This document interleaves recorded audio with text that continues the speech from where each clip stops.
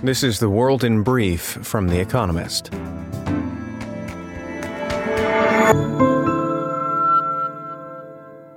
Our top stories.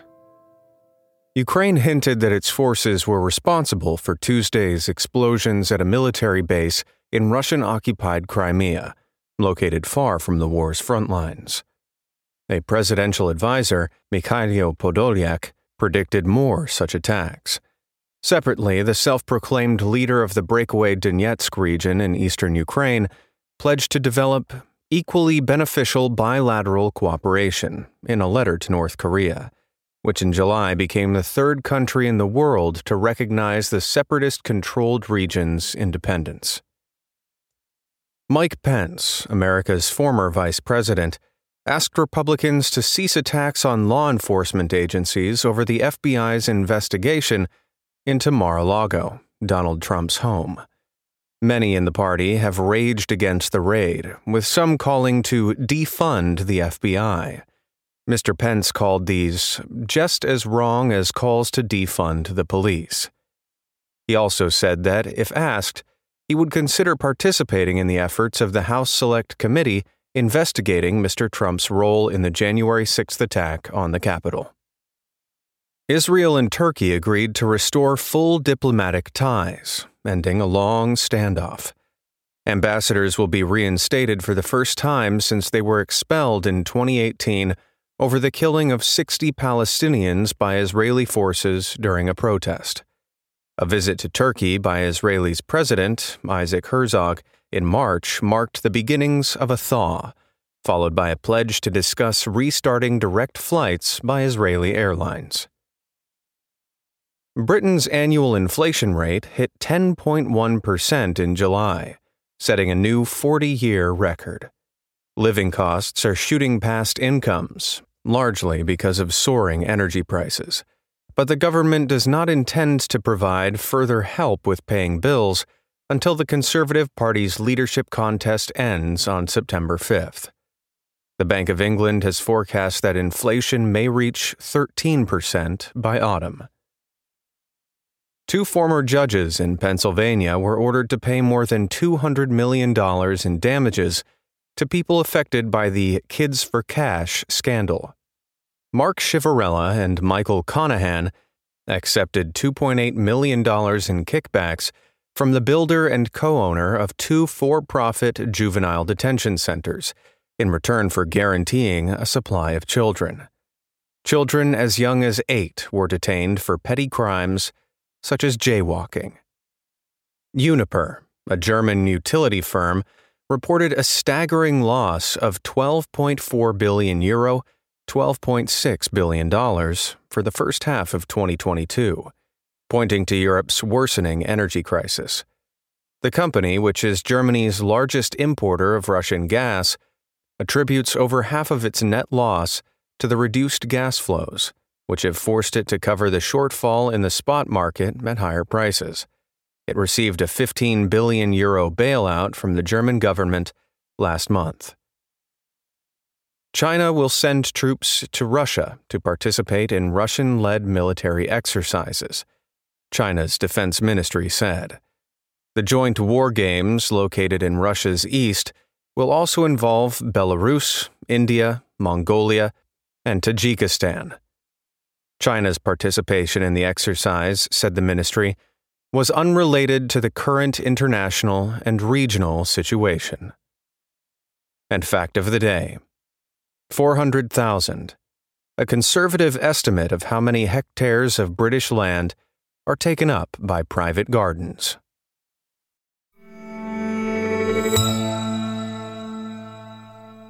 And now here's a deeper look at the day ahead.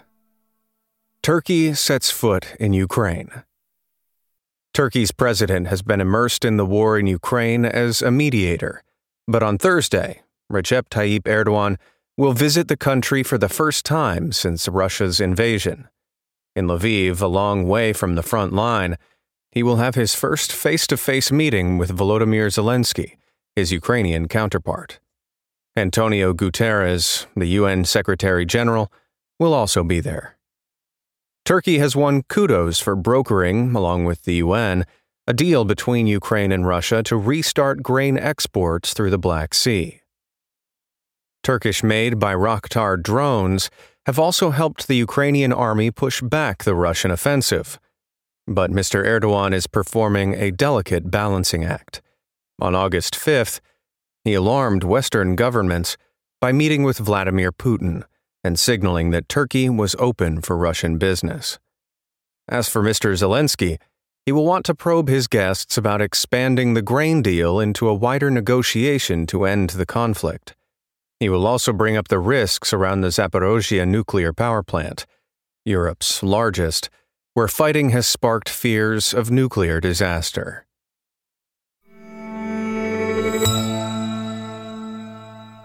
A new look for Estée Lauder. The past year has been hard for beauty firms, including Estée Lauder, which reports results on Thursday.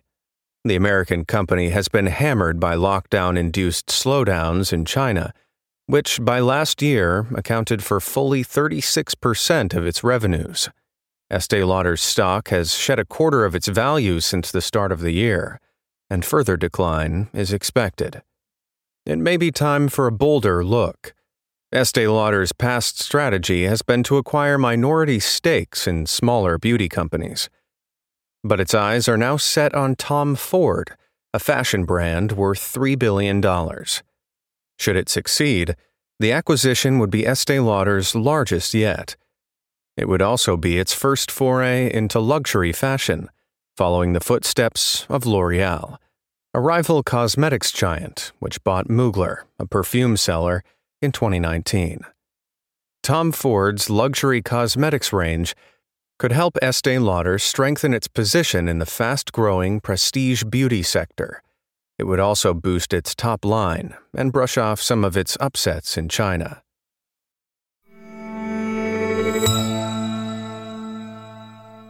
Serbia and Kosovo try again to find harmony. On Thursday, Aleksandar Vučić, the Serbian president, and Albin Kurti, the Kosovar prime minister, will meet Josip Borrell, the European Union's foreign policy chief, in Brussels. The most important issue is the contested status of a proposed association that would grant some autonomy to Serbian majority municipalities inside Kosovo. Tensions are once again rising between Serbia and its former province. One of the triggers was a decision last month by Kosovo's government to oblige Serbian citizens traveling to Kosovo to receive temporary ID cards in place of their passports. Serbian officials protested against the policy, and it was eventually postponed, but not before social media exploded with rumors of a Serbian invasion. NATO soldiers in Kosovo have a mandate to defend the country. That makes an invasion highly unlikely, but the same goes for political progress. Messrs. Kurti and Vučić loathe each other, and 10 years of EU-sponsored talks are no longer producing results. Few think this round will be much different.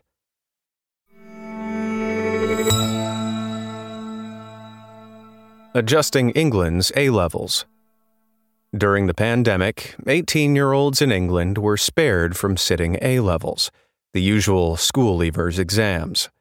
They were judged instead by their teachers, who marked their charges generously. Grades shot up, even though most pupils were learning less than usual.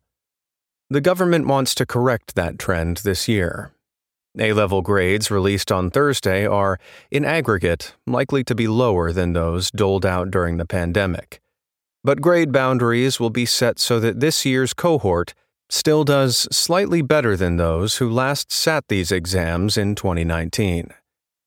Even if bringing down grades is sensible, it will be a jarring adjustment for students. Many will have done worse than their teachers led them to expect. Universities that took on more students during the pandemic, thanks to those inflated grades, are now trying to correct that swell by offering fewer places this year.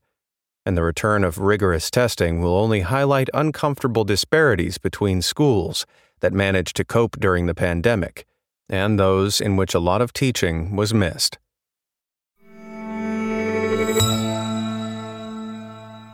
Humans are destroying carbon dating. When carbon dating was discovered in 1946, it revolutionized archaeology. The technique relies on the principle that living things absorb atmospheric carbon, including carbon-14, a radioactive variant.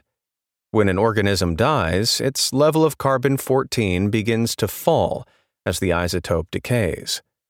So, the remaining amount detected in a relic, accounting for the concentration in the atmosphere, can yield an estimate of the time that has passed since its death. But human activity is rendering the method useless. The end of above-ground atomic weapons testing has seen carbon-14 concentrations in the atmosphere fall from their spike during the Cold War, and surging carbon dioxide emissions dilute its concentration even further, so that modern objects have the same levels as those from 100 years ago. This makes it harder to date anything from human remains to aged whiskeys. By 2050, scientists reckon a modern item will have the same carbon timestamp as something from the Middle Ages. Carbon dating will soon be retired. For now, it will simply be replaced with guesswork.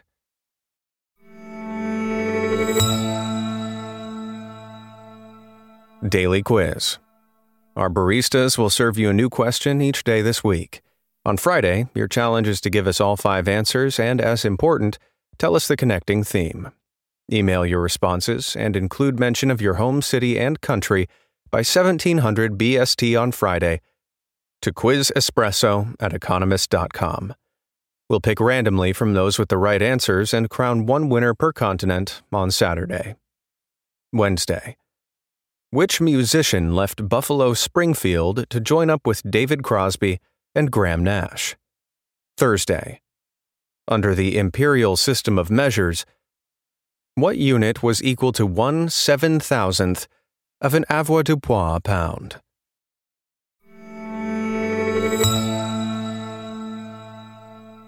Finally, here's the quote of the day from Kofi Annan, who died on this day in 2018. The world is not ours to keep. We hold it in trust for future generations.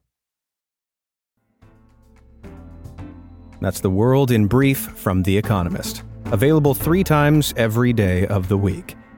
You can also hear interviews and analysis from our journalists, including our current affairs podcast, The Intelligence, on your podcast app. And subscribers to The Economist have access to each week's full edition in audio. Just download the Economist app to start listening.